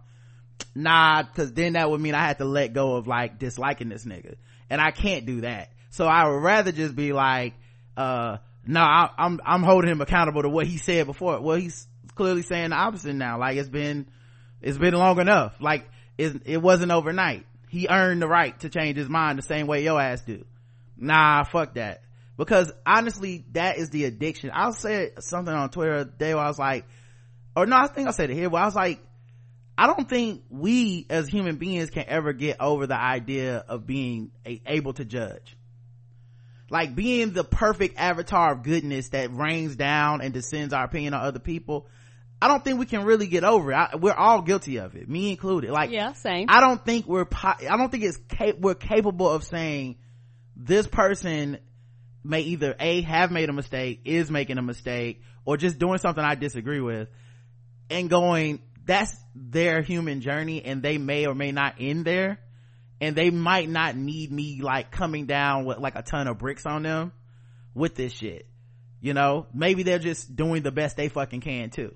And also, in all of that, I'm not going to ignore I've been there, you know? I think when you look at, if you're a student of history, just in America anyway, you should have or have probably been hip to the myriad of ways that black people have tried to circumvent racism in America and white supremacy.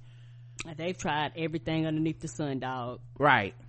And at some point, black people start shitting on each other for trying a different way than the way the other person tried. Mm-hmm.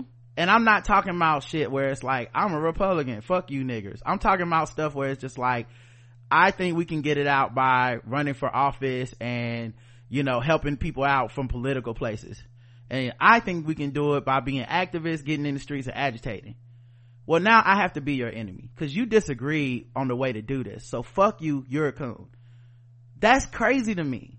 But that feels like that's what a lot of this is. Yes. There is, and so him addressing it in the freestyle with the crabs in the barrel type of line, to me that's kind of relevant because it is very much like, as long as you're in this, it's a very smart and relevant freestyle. That's all. It's saying that this barrel, America, this place where we're not supposed to be, has us acting where we have to be each other's enemies and each other's like at odds with each other all the time.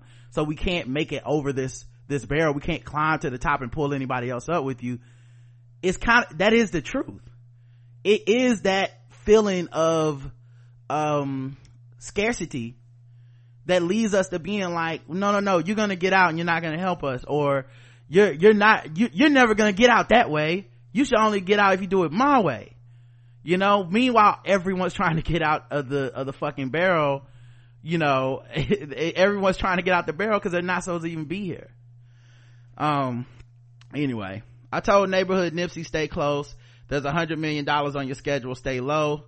Tell your team to be on point in the places that they go. I never dreamed that he'd get killed in the place that he called home. How we gonna get in power if we kill the source? Y'all like to run off on the plug, so of course that ain't lit. That's a means to an end. Me and my team was playing the plug ahead of plan. Oh, I think it said and had a plan, but whoever wrote this said ahead. Sometimes we was only making 1,000 a joint. That ain't no money, but that ain't the main point. So those 92 bricks was only 92,000. So y'all can close your mouth. It ain't nothing for y'all to wow. Now he's still talking about that line where he said he lost 92 bricks and had to fall back. but it is something to study. We was chasing our goals, not chasing money. Niggas chasing hoes, we find that funny. I pull up in the rows, that hoe gonna want me, but I don't want no hoe. I want a wife, somebody to bounce these ideas off at night. I be going to sleep hoping Nip visit me. That young king had a lot of jewels to split with me, and we ain't gotta leave the hood physically, but we gotta leave that shit mentally. I don't know, man. Like I said, I didn't find it to be so patently offensive, and I think the people who do, is more about, I don't fuck with Jay-Z, and whatever's coming out of his mouth, I'm gonna find a way to be like, fuck that shit.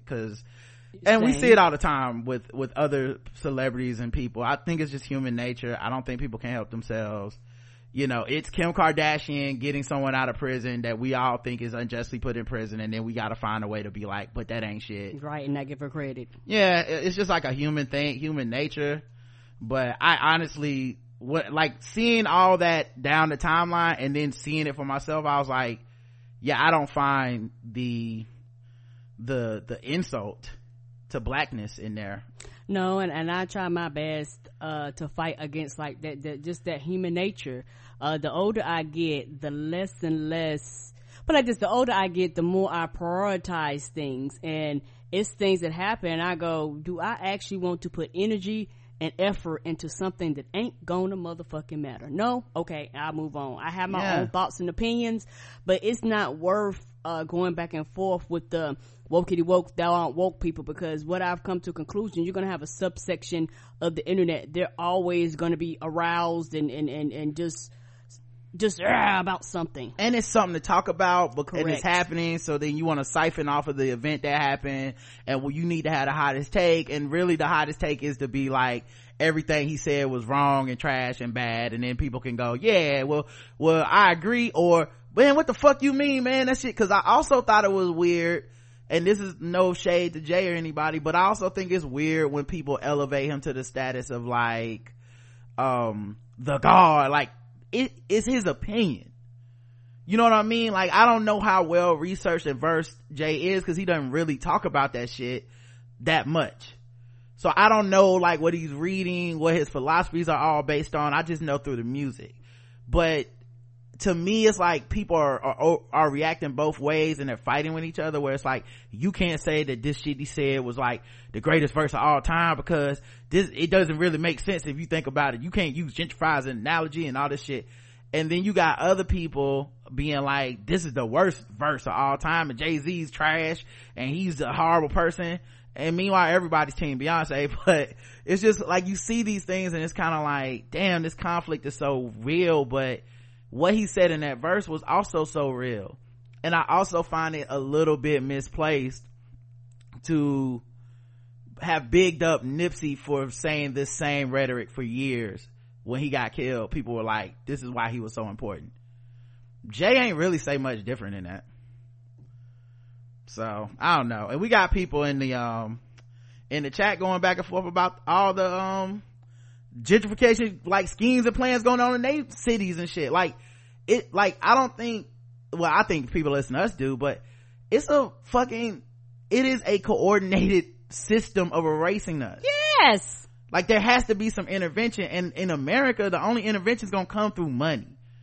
Like, y'all rah all that talking is nice, but you ain't gonna be able to disrupt their systems without some level of financial input into the places that, because that's how they game it. They have rigged this shit so that without that sort of fucking like intervention, you know. And and in the verse, I feel like he's more talking to black people with means. Correct. Like, he's not saying you broke niggas, this is why it's your fault. He's being like, yo, if you're black and you have the means to invest something in your own community, do that. You know, like, do that. He didn't say black people are to blame. This is, you know, you have a broke mentality and that's why you're broke. Like, he didn't say that. He didn't even get out your hood. Like, he's like, no, we can leave it mentally. Leave that mentality behind, because they want us pushed in there thinking these fucking fucked up anti-black racist oppressed thoughts. They don't want us thinking outside of where we come from, where we live. You know, they don't want us seeing a bigger picture. So I don't know, man, it just feels kind of, I don't know, the whole system's rigged, but it's still like everybody was on Jay's ass for saying something. So, but like I said, I don't expect that to change people's minds that don't fuck with him, because honestly I haven't seen anybody change their fucking mind on anything, period. Like, it's just right. I walked into this thing like he the greatest, or I walked into this thing like he's the worst, and I've never seen an exchange of ideas lead to people being like, I had not thought about that side of it.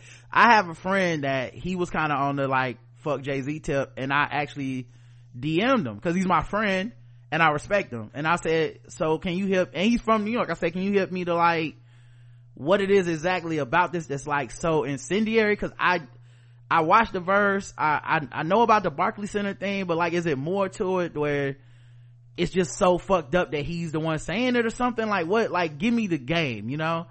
And we had like a long conversation, you know what I'm saying? And it was crazy because at the end I'm like, cool, I had not really thought of it that way, and maybe I'm not cynical enough with Jay-Z, maybe that's my thing. But he was also like, nah, you gave me a lot to think about too, in that maybe I'm putting more pressure on him than I would anyone else out of those projects, trying to just give their ideas on what can help the community.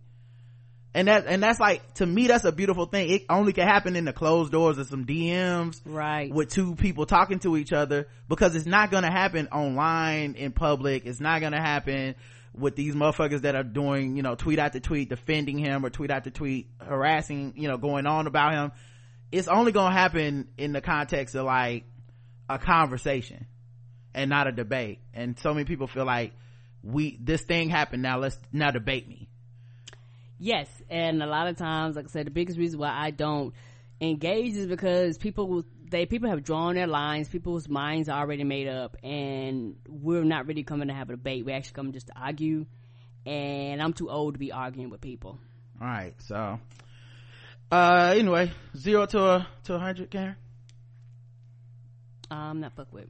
Yeah, 0 for me, dog. Freestyle didn't fuck with me, man. The reaction was kind of wild, right? But niggas gonna argue about everything, so it is what it is.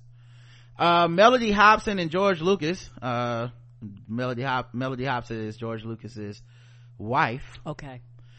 George Lucas is, of course, the creator of Star Wars and Lucas Arts and Lucas Films, and rich as fuck. So they are seeking to control of the historic Ebony and Jet archives. Wonderful. Johnson Publishing Company recent Chapter 7 bankruptcy filing, which happened I think last year. Anyway, because of that, there's thousands of original pictures and records that are left threatened, but that could change the efforts from a powerhouse couple in finance and film. Ariel Investments president Melody Hobson and her husband, Star Wars filmmaker George Lucas, are seeking to control Ebony and Jet archives. Now, I know some of y'all being like, George Lucas, the man who made Red Tails, why the hell would he want to get Ebony and Jet archives? I don't trust this colonizer coming in here trying to control black people's stuff. So racist. Well, I would assume those of you who think that don't know Melody Hobson, his wife, who is a black woman. So if you've ever seen the interview with George Lucas promoting Red Tails and all that stuff, now you know. That's why he put all that money in that horrible movie that any self-respecting black person would have said, don't do this. But he was like, I gotta do something for the cause, man. I got all these billions. He gave away like fucking half of his fortune after he sold this nigga sold Star Wars to Disney and gave the money away. What? I can't even imagine. I think isn't George, I want to say it's George Lucas had like a home, and he realized that like the people people that like help assist and like do groundwork and all that stuff to his property were having to travel back and forth, so he ended up buying the property around him and having their family stuff stay there so that they wouldn't have to go back and forth. And people were mad in his neighborhood he did that. But he was like, why have them go back and forth when I can have them right here with their families? Yep. Yeah, I didn't even hear about that story. I did not even know that. Mm-hmm. Yeah. He sold Star Wars to Disney and then donated the $4.05 billion that he received from the sale to a foundation focused on education. And they probably did great work with that money too. I don't even know what to tell you. He was like, if I die, I can't take it with me. I don't even know. Anyway, so they trying to get the original images of MLK, Malcolm X, Rosa Parks, Maya Angelou, Lacey Hughes, and Muhammad Ali back for us. Right, priceless videos. Somebody gonna buy that and they'll be up in somebody's home. We'll never see those photos again. Also includes photos taken at historic moments like Emmett Till's 1955 funeral, images taken of the battered body, which his mother Mamie insisted on letting the world see, a Pulitzer Prize winning image of Coretta Scott King and her daughter Bernice at her husband's funeral in 1968, and a host of images published in both magazines from the civil rights movement as it happened. Yeah, I think pretty smart. I forgot the Jet Beauty of the Weeks. Now see, that's the part of that's the most important part. Put that in the Negro Museum. Okay, need his own wing. Put that in there. I'll spend time in that section. I'll be like, oh, long walks on the beach. Okay, Pledge Delta. Okay, good for you, sis. So shout out to them. 0 to 100, Karen. 0. I also will give this a 0. And as far as George Lucas, love and happiness.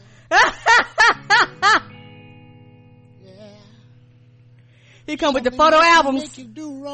Come on down to the Cookout, baby. Okay, bring all them photo albums with you. Me and my wife got the photo albums. Bring your grandma. I forgive you for Jar Jar Binks, okay? Come on. We are straight now. I know you was just trying to help. Yes. Come on, okay? May the force be with you, and also some of this banana pudding. Yes. Okay? We got you, George, all right? Just go ahead and have a seat. You and your lovely wife. What can I get you this evening, ma'am? I would love to make you a plate, all right? No. I know that they be like, the kids can't touch the photos. We don't want them ripping them up. Right. Y'all leave Mr. George alone. Stop asking him about what's gonna happen in the next Star Wars. You know he sold that. He's just watching like us now. Okay?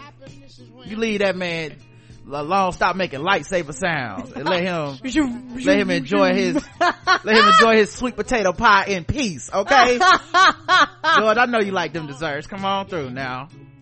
Vanilla King at the Cookout. Yes, he's invited. Okay, another one. Karen's two for two lately. I don't know if y'all been picking up. Yes. All this can't no white people come, and I think I done turned Karen. Yes. No, it's 3. It's them, Baskin Robbins, and Billy Ray Cyrus. Yep, Billy Ray Cyrus. I got 3. All right, let's. I'm just saying, slowly. Not Baskin Robbins. Ben and Jerry. I'm sorry. Ben and Jerry. Oh yeah, that's 4 then. Ben and Jerry is 2 people. Oh shit, 4 then. 4 white people at the Cookout according to Karen. Now I'm inviting thousands, so they will all still be there. Only 4 get my approval. Well, that's fine. I just know the last 4 done made it, so we'll see how you feel. Just like Jay-Z, you're allowed to change your opinion over time. Thank you. Now that it's time for some Guess the Race. That's right, it's Guess the Race time. Now that it's time for some Guess the Race. That's right, it's Guess the Race time. That's right, it's time for Guess the Race, the #1 game show going across all the podcast land, where we read and play news articles from all over the globe, and we ask our contestants today, Karen and the chat room, to guess the race. And of course, everyone playing is a stone cold racist. All right, our first contestant, affidavit: a woman seen on a Snapchat video encouraging her teen daughter to fight. Okay. Austin, Texas, the home of Vince Young. A woman is facing charges after she was allegedly caught in a Snapchat video encouraging her daughter and another girl to fight. According to an affidavit, the Travis County Sheriff's Office responded to Manor High School on Friday, where the assistant principal showed deputies a video of two students fighting in the neighborhood in Manor. Okay. Sound like they didn't have a lot of manners. Assistant principal said the girls were both 14-year-old ninth graders and pointed out that the mother of one of the girls, 31-year-old Rainiza Joseph, was pacing around the girls and encouraging the violence. Court documents say Joseph was telling her daughter to fuck her up. Oh! And shouted, "There you go," beat her ass. Deputies say once the fight stopped, Joseph was seen stepping between the girls and telling her daughter's opponent, "Bitch, I fight a child. I don't give a fuck." She looked like that meme of that woman that backed over that little girl that be floating around. TCSO. She said, "I fuck a kid up."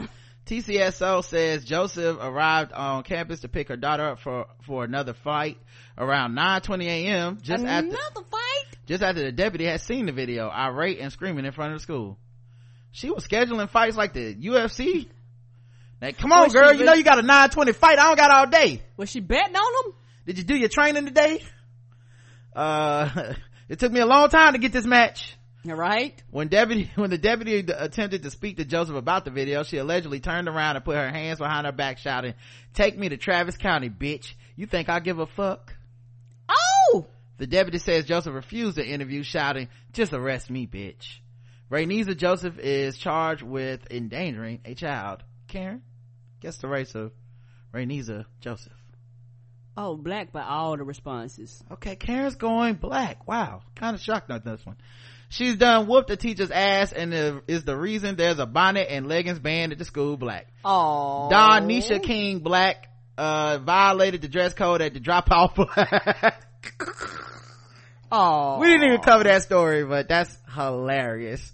Martin Payne's mama black, 31-year-old with time to promote her daughter's fight. Donna King black. Cleo from Set It Off black. Bonnet and Booty black. Coretta Scott Don King. Lady Mormont adopted black mama black. The correct answer is all of you said black, and all of you guys are 100% right.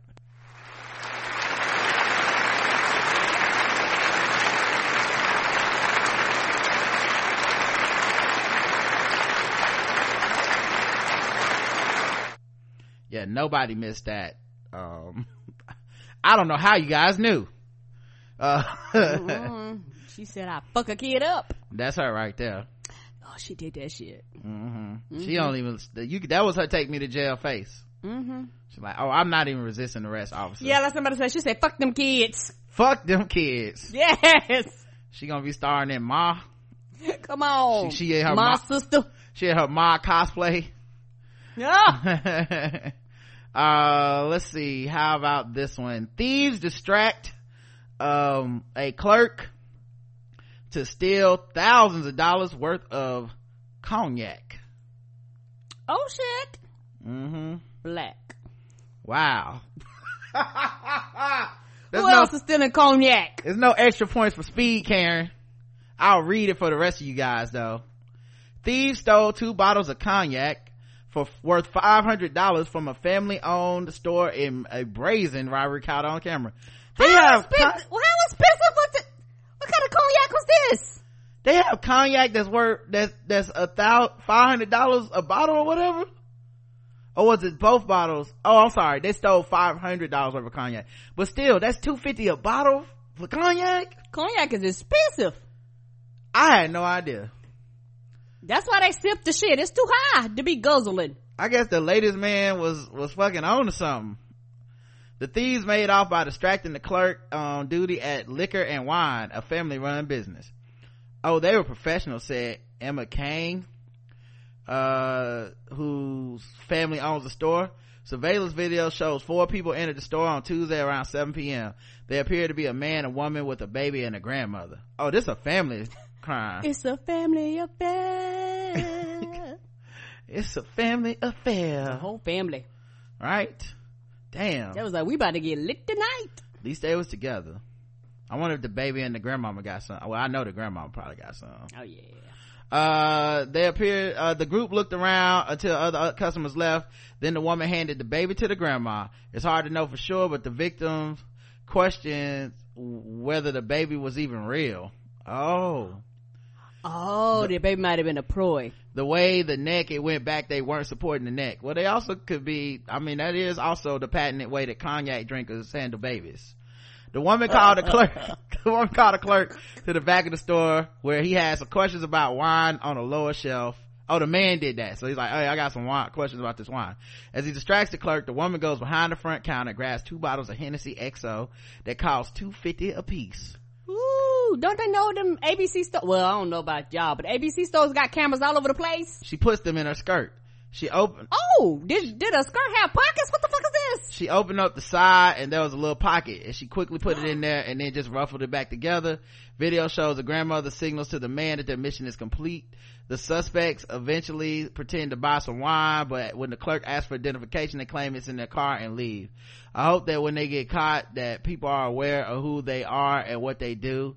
Kane said the group was quick, only stayed in the store for about 6 minutes. Anyone with information called the Vancouver police. So Karen guessed the race of the cognac thieves. Everybody black. Karen is saying black. Let me and then I can't find the picture in this article. I had it earlier. Give me 1 second. Cognac thieves, Vancouver. I gotta have an image of this. So obviously I was in Canada. Vancouver, Washington, I believe. Oh, Washington. So America still. Yeah, America, not Vancouver, Canada. All right, let's check. That would have been a maple syrup heist. Let's check the chat room, see what they believe. Spent my tax return on the 2011 Dodge Charger, so I got a hot this lick black. The granny said pass the Cavassier. Black that needed Hennessy XO to impress George Lucas at the Cookout black. Oh, BC Armor Washington.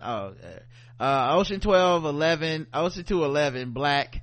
Set it off black. Mix all black. Hennessy black. White capers. White capers. I don't know. Straight out of Trailer Park white Hennessy, and it was XO. That's a pack of niggas black. Just got paid Friday night, but I'm still in this shit black. Drove the trailer to the store white. Stole the hot wings from the family grocery store next door black. Oh. Drank it with their big lips. What is wrong with y'all? What is wrong with y'all? Oh man. Drank it with their big lips. Wow. Somebody say a non-IPA drinker's black. Yeah. Well, I am looking at their picture right now. Okay. And I have to inform you all that 100% of y'all were wrong. They were not black. Oh. Okay.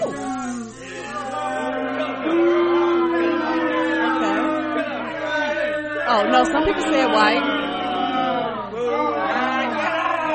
They also were not white.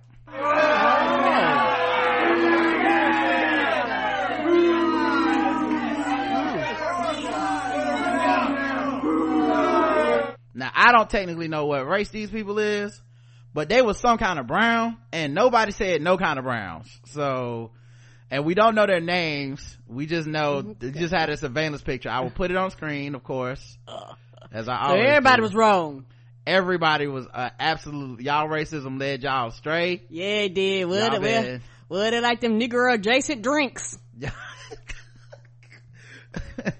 I don't know what race, and I don't want to say nothing offensive, but they have a look about them. Yeah, they're brown. That is distinctly not black and distinctly not white. Not white. So they got in and out. 6 minutes. That's a heist. Ooh, that was that was planned. Time heist. All right. But I mean, it's a good plan though. I mean, I'm not saying I can never come up with it. Probably not the first time they've done that either. Maybe not. All I know is now Karen is 1-1. Let's go to the round.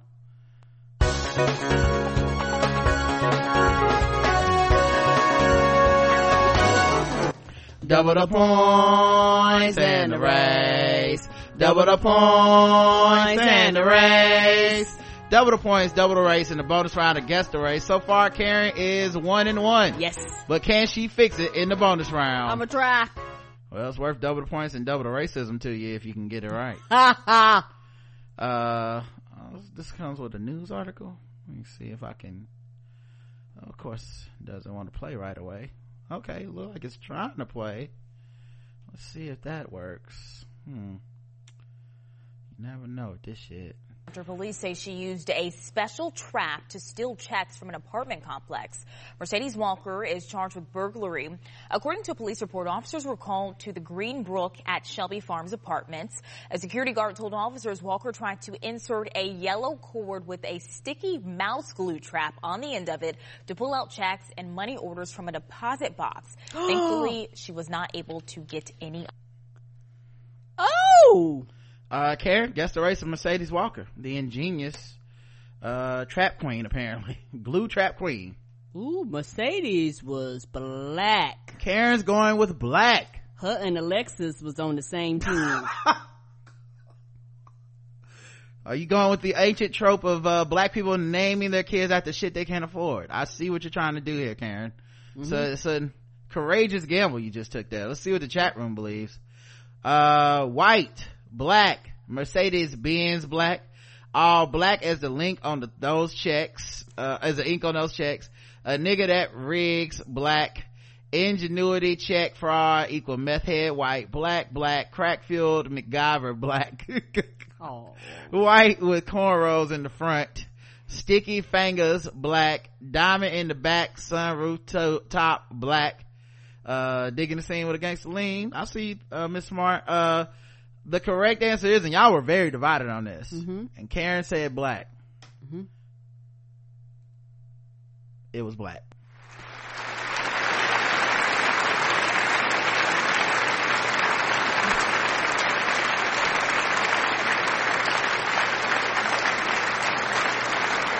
I was nervous for a second. I'm about to say, if there's a white woman out there named Mercedes. And of course, many of you blacks missed it.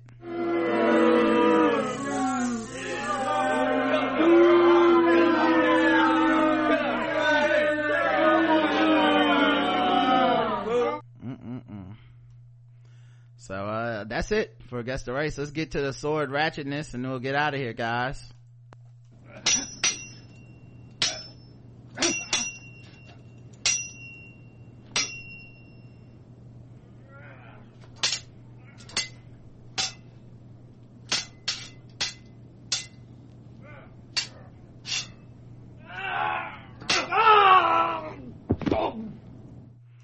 All right, let's see what we got here. A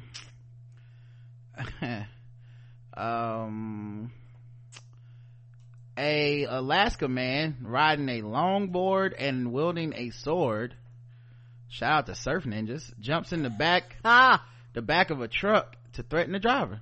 Oh shit. Fairbanks, Alaska. A driver in Fairbanks feared for his life Tuesday night after another man allegedly jumped into the back of a truck wielding a sword. Oh, Alaska, the state that gave us the Palins. Oh. Derek Harris, 26, of Fairbanks, was riding a longboard on the Old Steez Highway in Fairbanks and brandished the weapon. That's Alaska sound country. Well, he had the old Steez, all right, of using a sword. New Steez, gotta get a gun. Harris was headed into the direction of Farmers Loop when he somehow got in the back of a truck headed there. That's when AST says he put the driver in the fear of their life. The truck stopped at the gas station at the intersection of Farmers Loop and the Steez Highway, and Harris allegedly threatened the driver with the sword. Harris was later arrested and charged with assault. Alcohol was a factor. You don't say. Probably the second biggest factor after sword. The police assisted in the arrest. So, assisted. What does that mean? Other people had him arrested, then we just kind of helped a little bit. All right, guys, we'll be back tomorrow with comedian Kasim Bentley. So thank you guys for listening. That should be, I think, at 5. So until then, and Wednesday is our Game of Thrones recap with JL Covan. So I know you guys are looking forward to that, and yeah, that's when it's happening. So until then, I love you. I love you too. Mwah.